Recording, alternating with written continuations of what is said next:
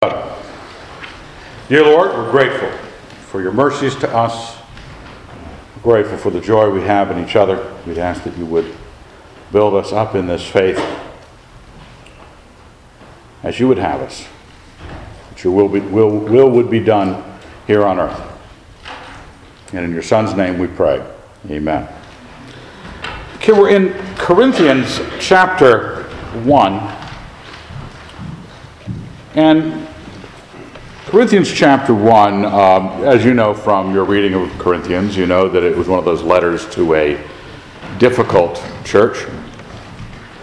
And in this day and age, when so many churches in America are difficult churches, it would seem that it should be our home ground is to go to Corinthians and find out how wrong-headed we've managed to get.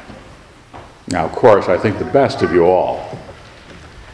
So you can imagine some other church in all of this, or blame it on somebody else. But Christians are guilty of destroying the Lord's kingdom in a variety of different ways.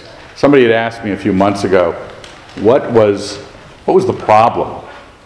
You ever? Now, I don't know where you stand on social, political issues, nor do I care that much. But you know that there's an embarrassment factor, apart from, I don't think you should be embarrassed about being in fellowship with a fundamentalist, just because he's a fundamentalist, But when there's an embarrassment about the church for really good reasons, the shame that the lives of the believers, a pastor is caught with a Puerto Rican pool boy, there's money issues, there's power issues, there's treatment of parishioners. I started making a little list of, try to one-word list. What's wrong with the church today? Things like legalism, that's wrong with the church.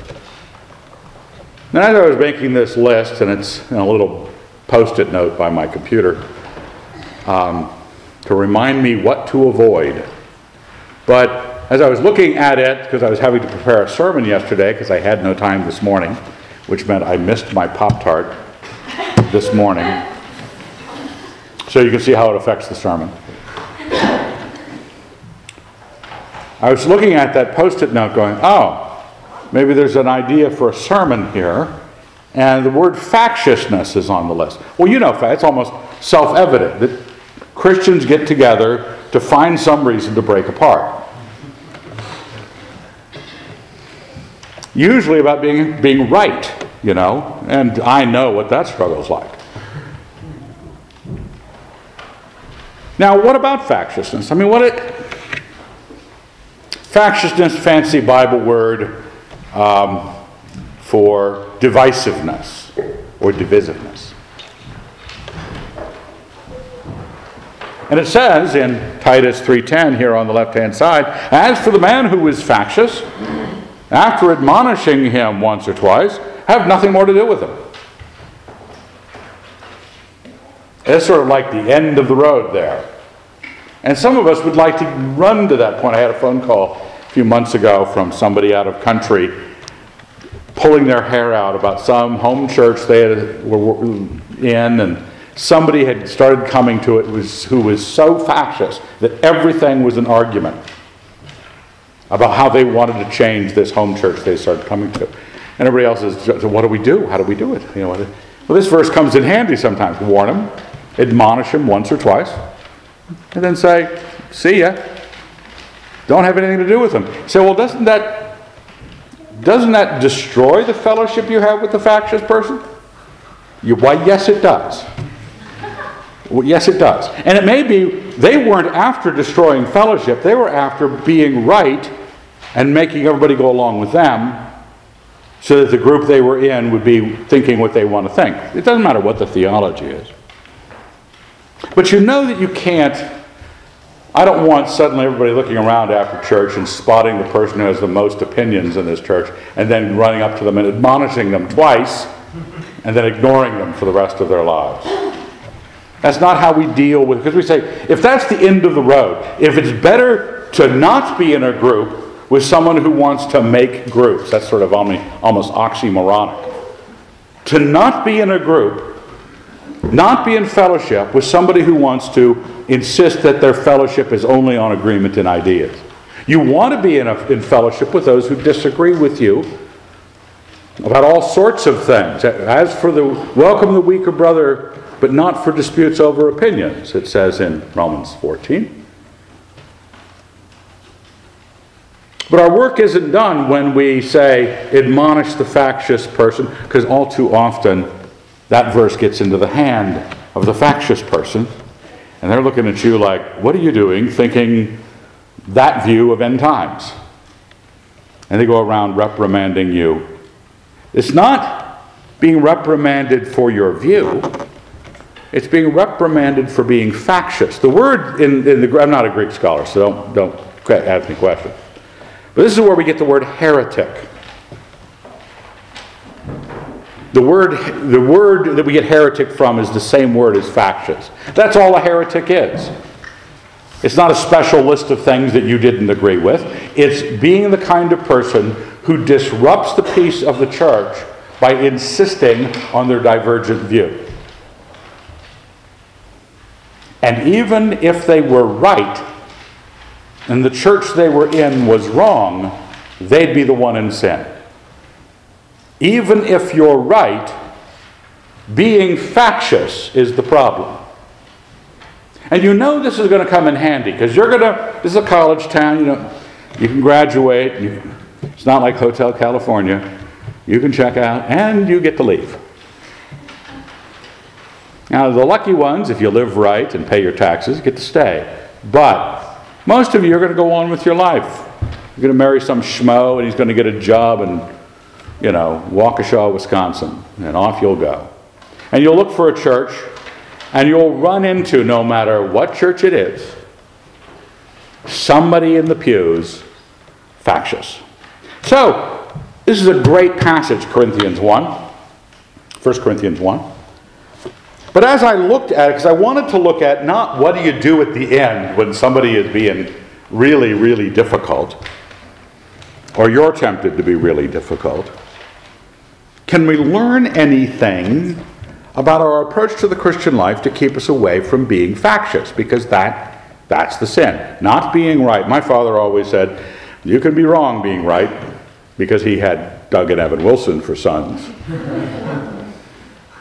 Doug was wrong. Paul, called by the will of God to be an apostle of Christ Jesus, and our brother Sosthenes, to the church of God, which is at Corinth, to those sanctified in Christ Jesus, called to be saints together with all those who in every place call on the name of our Lord Jesus Christ, both their Lord and ours. Grace to you and peace from God our Father and the Lord Jesus Christ.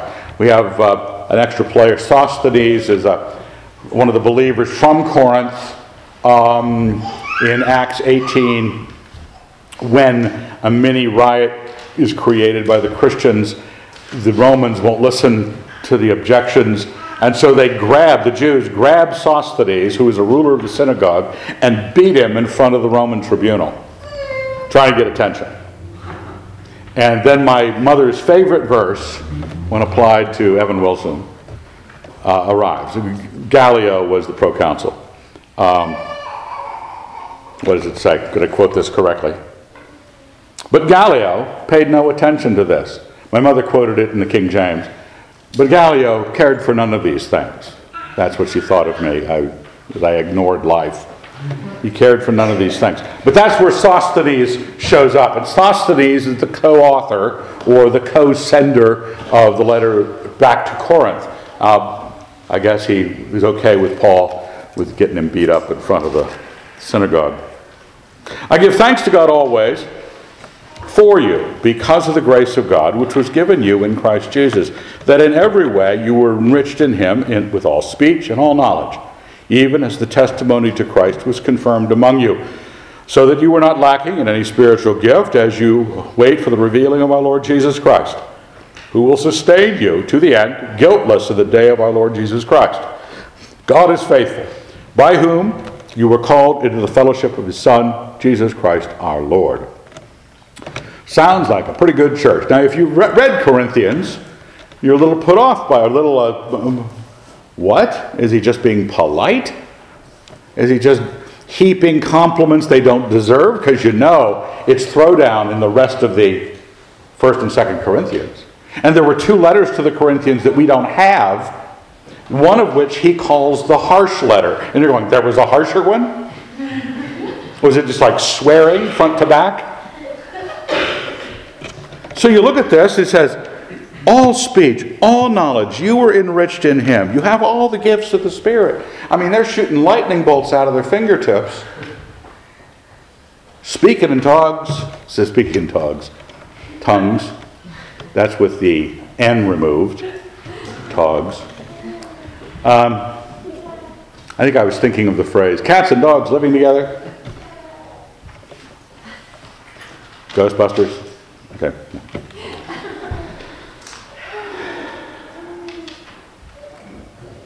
They're pretty established. You'd say, if I found a church described this way when I moved to Waukesha, that they were enriched in him in all speech and all knowledge, what they spoke of and what they knew. And they had metaphysics on parade. All the gifts, any spiritual gift, you were not lacking. As you're waiting for the coming of our Lord Jesus, you've got this conversation on the things of God that's informed. And you could do magic tricks. But there's a problem. Verse 10, I appeal to you, brethren, by the name of our Lord Jesus Christ, that you all of you agree, and that there be no dissension among you, but that you be united in the same mind and the same judgment. For it has been reported to me by Chloe's people that there is quarreling among you, my brethren.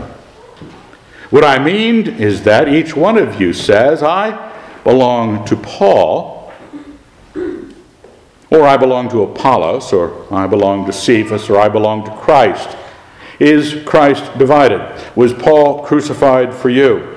Or were you baptized in the name of Paul? I am thankful that I baptized none of you except Crispus and Gaius, lest anyone should say that you were baptized in my name. I did baptize also the household of Stephanas. Beyond that, I do not know whether I baptized anyone else. For Christ did not send me to baptize, but to preach the gospel, and not with eloquent wisdom, lest the cross of Christ be emptied of its power.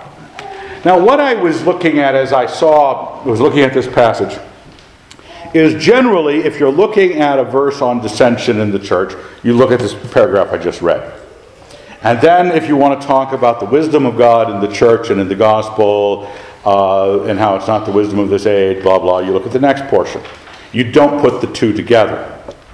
But one of the things that you realize is that although he compliments the church in things that we value as a Christianity in the kingdom of God today, well-spoken pastors, knowledgeable men, gifts that prove that God is working.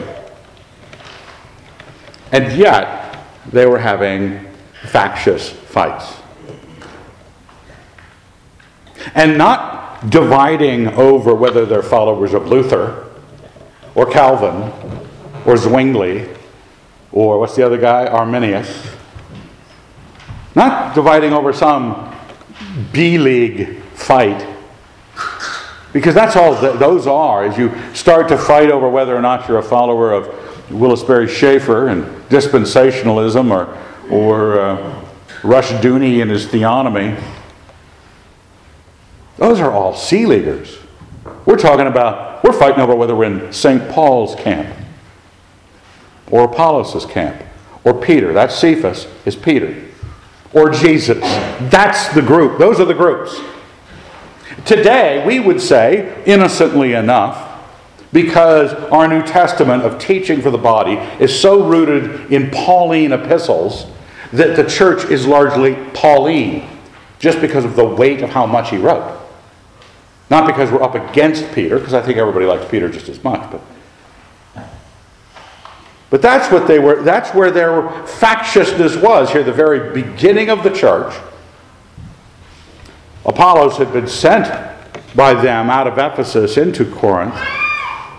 So he was a delegate of Paul and Priscilla and Aquila.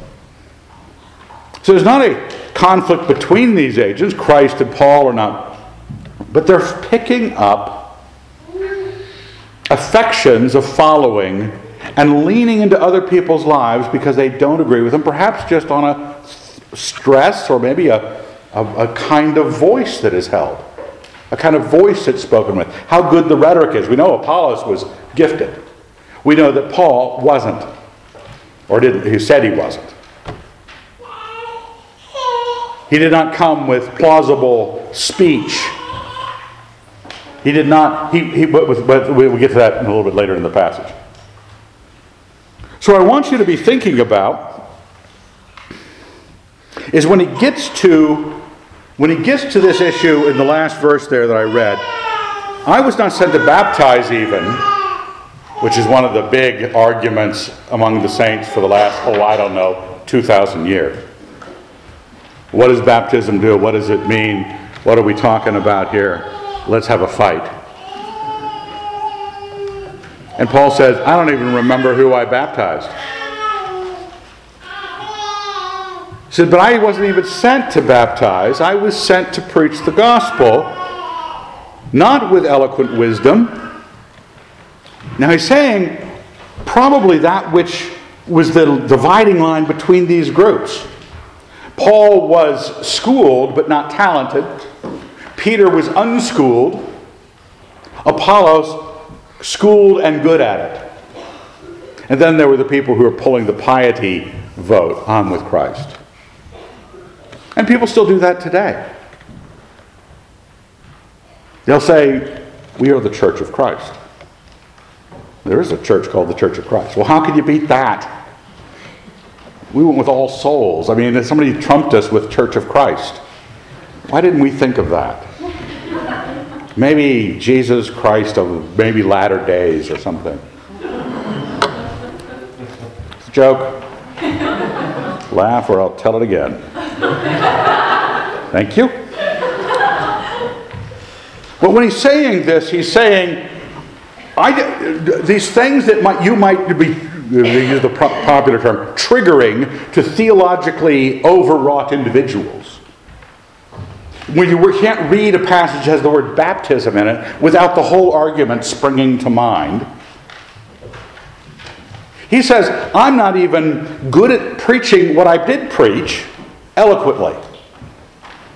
Because that which was important, the cross of Christ, has power. And factious people decide to follow some other thread, some inordinate valuation of something that's good, something that's true, something that's valuable, but it is not the cross of Christ and its power. And Paul was saying, I want you to have the same mind. Like he does in Philippians, when he says, we cover this, I don't know when, Philippians someplace, talks about being of one mind. And then it says, have this mind, which is yours in Christ Jesus, who, though he was in the form of God, did not count equality with God a thing to be grasped. He says, think this way. Not think this opinion about penal substitutionary atonement, or the Trinity, or baptism, or church ritual, or all that. It doesn't say, think this. All agree about all those things. No, you all agree about this thing. The humility we have in Christ. And he's doing the same thing here. He says, I want you to have one mind. And the one mind is, how do we, who enjoy listening to Apollos more than we enjoy listening to Paul, how do we live together in the church where there is not dissension?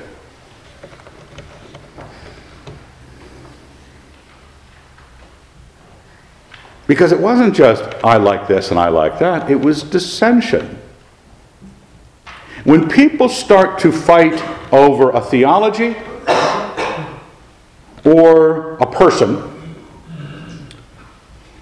it doesn't automatically undo itself.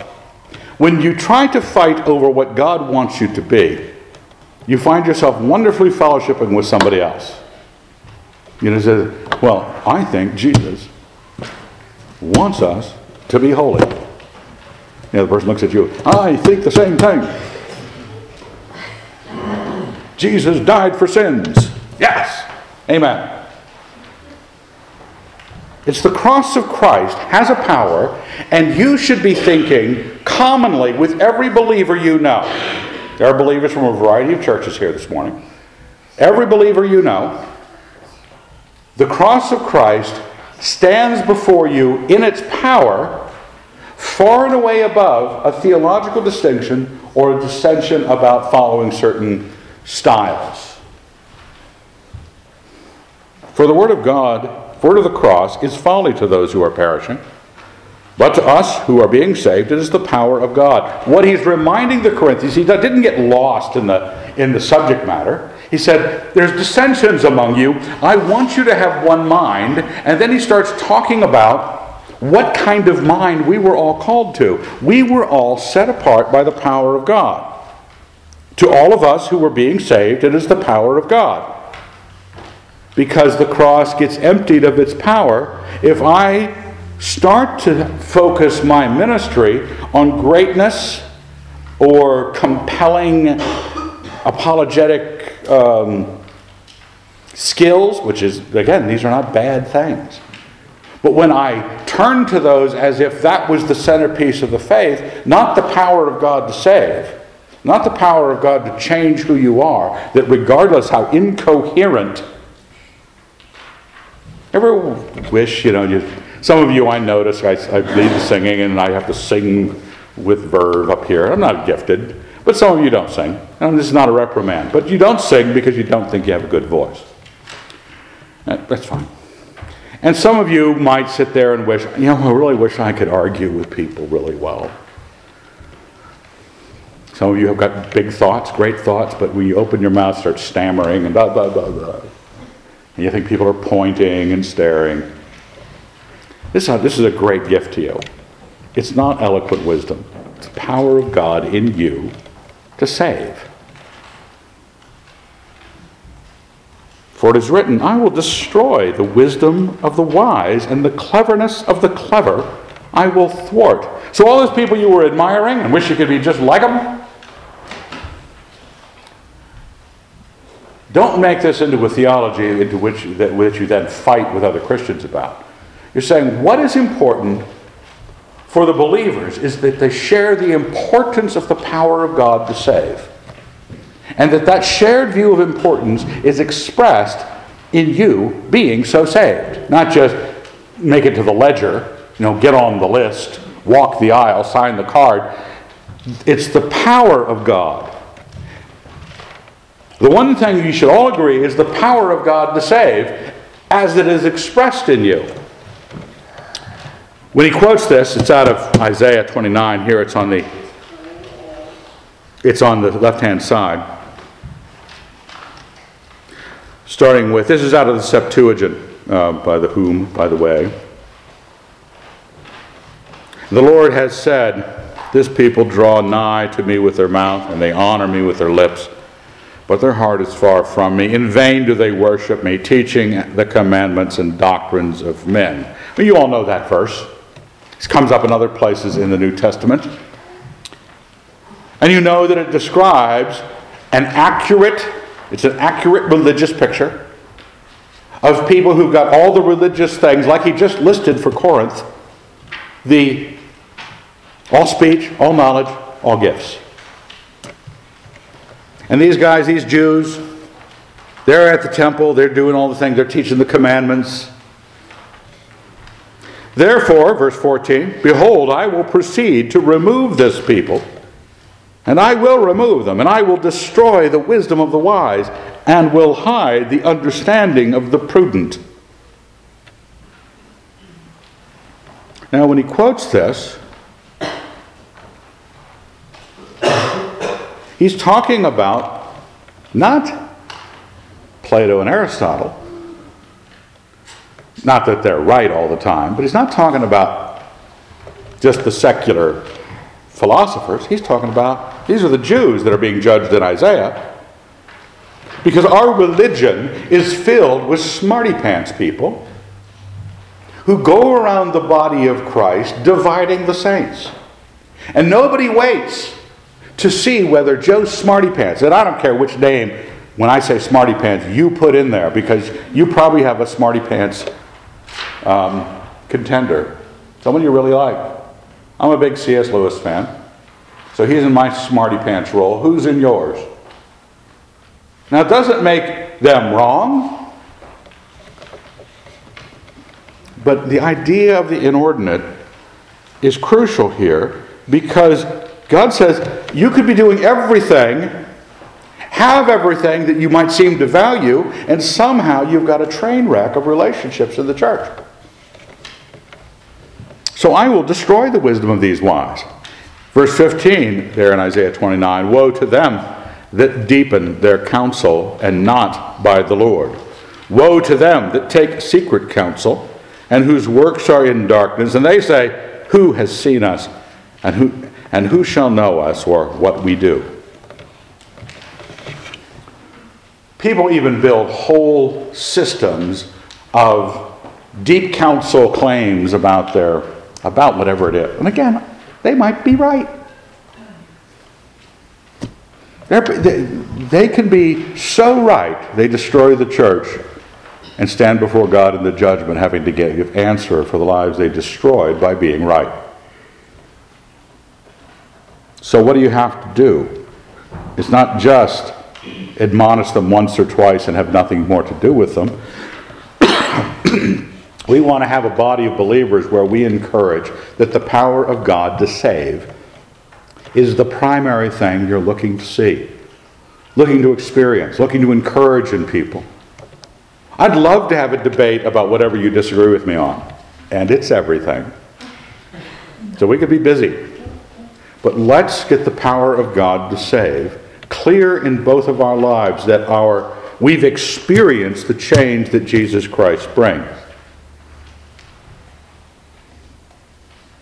He says, where is the wise man? Where is the scribe? Where is the debater of this age? Now, interesting there, he's quoting another passage out of Isaiah 33. Kind of not quoting it, but just sort of using the terminology. And it's not in your Bible. I think it's only in the Septuagint that it reads that way.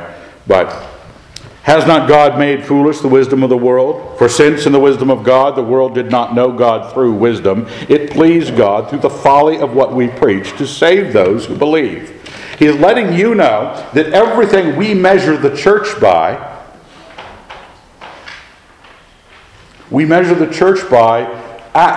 assent to certain propositions and following of certain rhetorically gifted men, reading rhetorically gifted works. And those are all fine, again, but when they're inordinate, they're sin against God.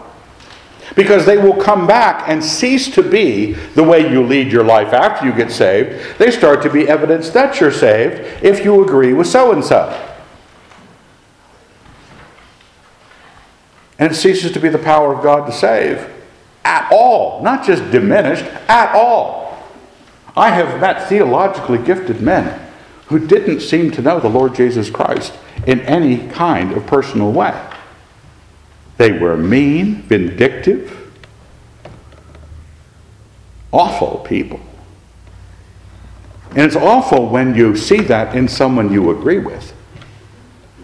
Easy to spot it in somebody who's your theological opposition.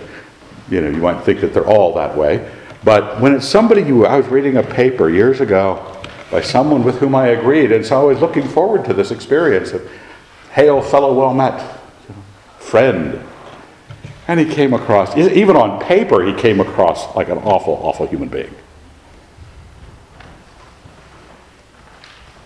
Because the very nature of our faith, the folly of what we preach to save those who believe, it pleased God to have the whole nature of the thing not be the kind of thing that we're tempted to divide up and be one-upmanship on other people. Because everyone likes to be viewed as in the smart crew, the cool crew, whatever it is, whatever your divisiveness is based on. The Jews demand signs, the Greek seeks wisdom, but we preach Christ crucified, a stumbling block to Jews and folly to Gentiles. Is Christ crucified a stumbling block to you? Is the expectation that God has put in Christ to save you from sin and make a new life in you, is that, well, that's not really mature? Does Jesus Christ want this of you, but the church wants something else of you? We preach Christ crucified.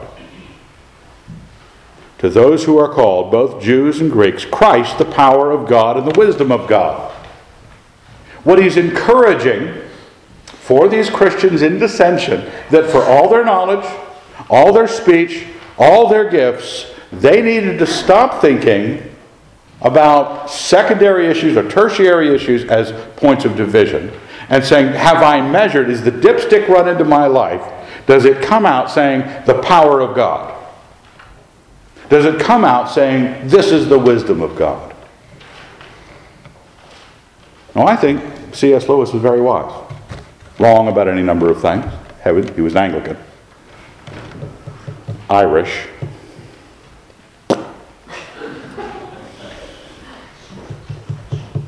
But he was very, very, very, very smart. I don't want to find out. This is a dilemma that I've faced, because have I told you I like C.S. Lewis? I have readings once a week out of his stuff for people. I have private sessions where I sign essays and meet with them for discussion. C.S. Lewis stuff. I mean, I'm like a disciple. I smoke. And what else do I do? Wear tweed. I mean, it's like the club gear. But you run the dipstick into Evan, and it shouldn't come out going C.S. Lewis. As much as I like him. Or the wisdom of C.S. Lewis. We've got to be able to say that Christ has come into the world to save sinners, you being one of them, and the power of God to have done that in you. Christ, the power of God and the wisdom of God. That's for us who have been called.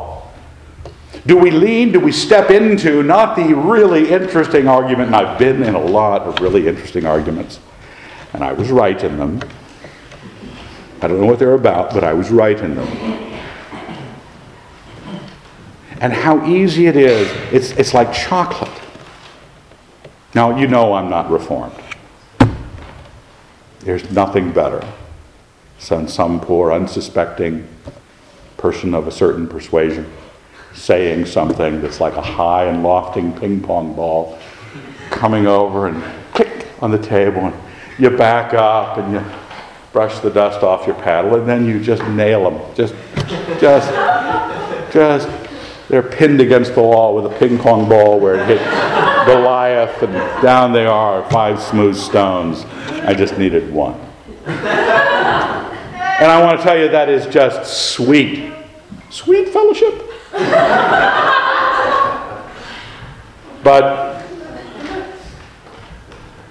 you can only have, and it can be. I've had the wonderful times with the Reformed brethren in those sorts of debates. But only if the power of God and the wisdom of God is ordinately placed above it all.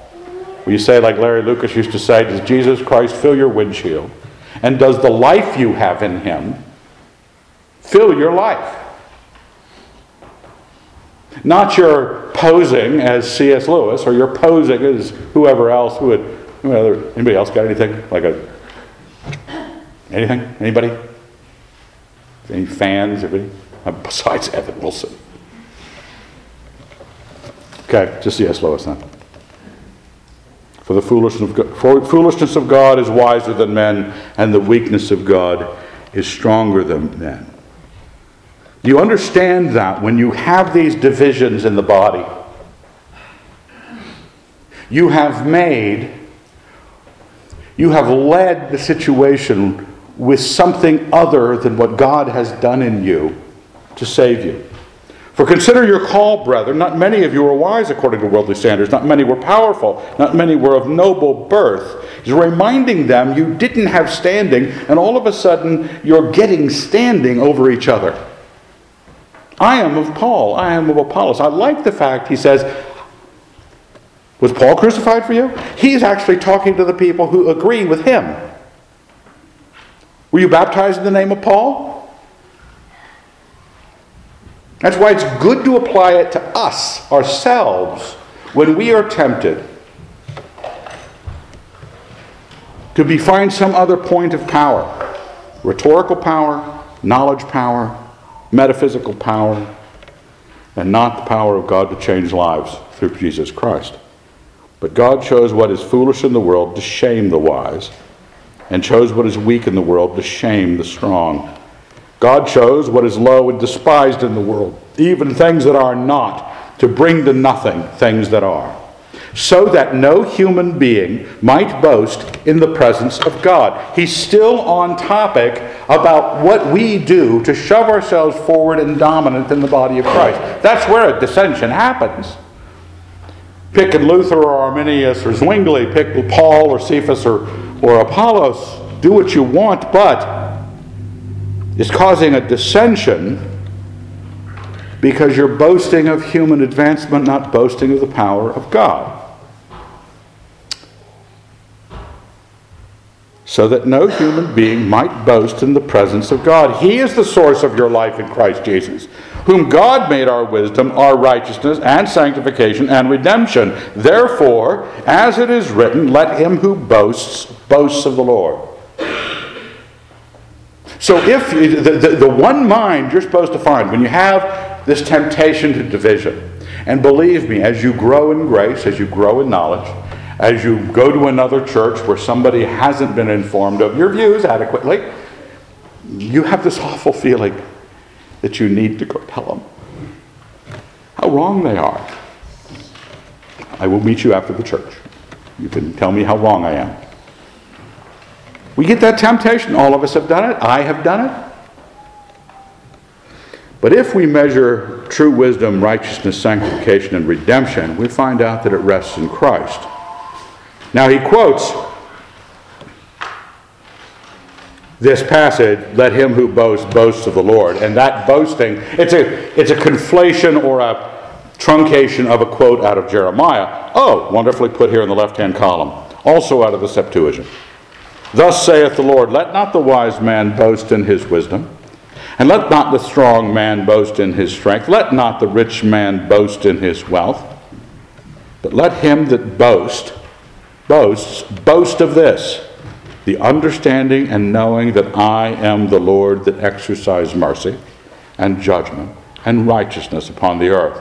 For in these things is my pleasure, says the Lord. So if you're stepping into a situation new with believers, you don't know what they think. They might disagree with you, God forfend. But you're measured as the primary thing in your life is the power of God to bring about mercy, judgment, and righteousness. Or in the passage out of Corinthians, wisdom, righteousness, sanctification, and redemption. Has it happened in you?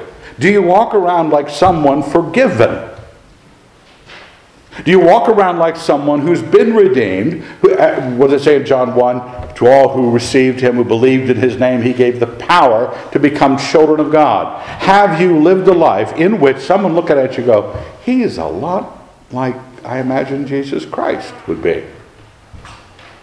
Is your life in the power of God? You've got a lot to do. It's much easier to learn all of C.S. Lewis's apologetic tricks.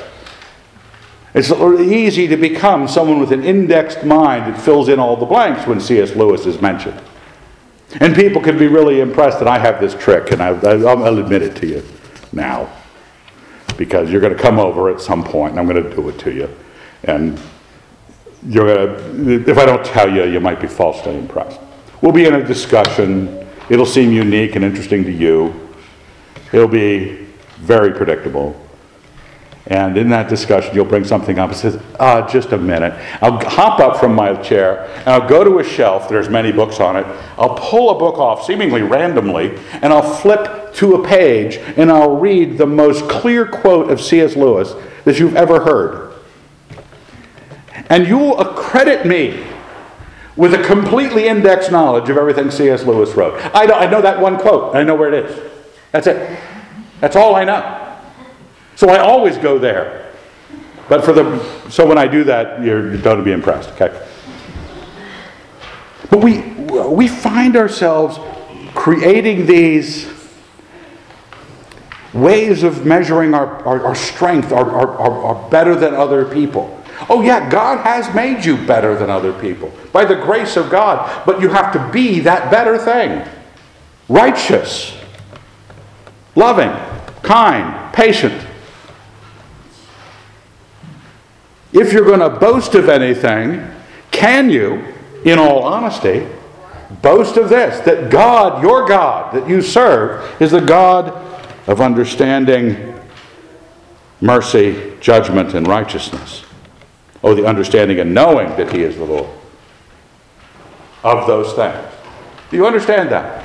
In Christ, we not only understand it like Jeremiah could in the Old Testament, we received it in the Holy Spirit.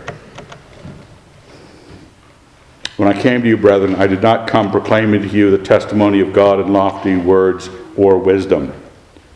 For I decided to know nothing among you except Jesus Christ and Him crucified. And I was with you in weakness and in much fear and trembling, and in my speech and my message were not in plausible words of wisdom.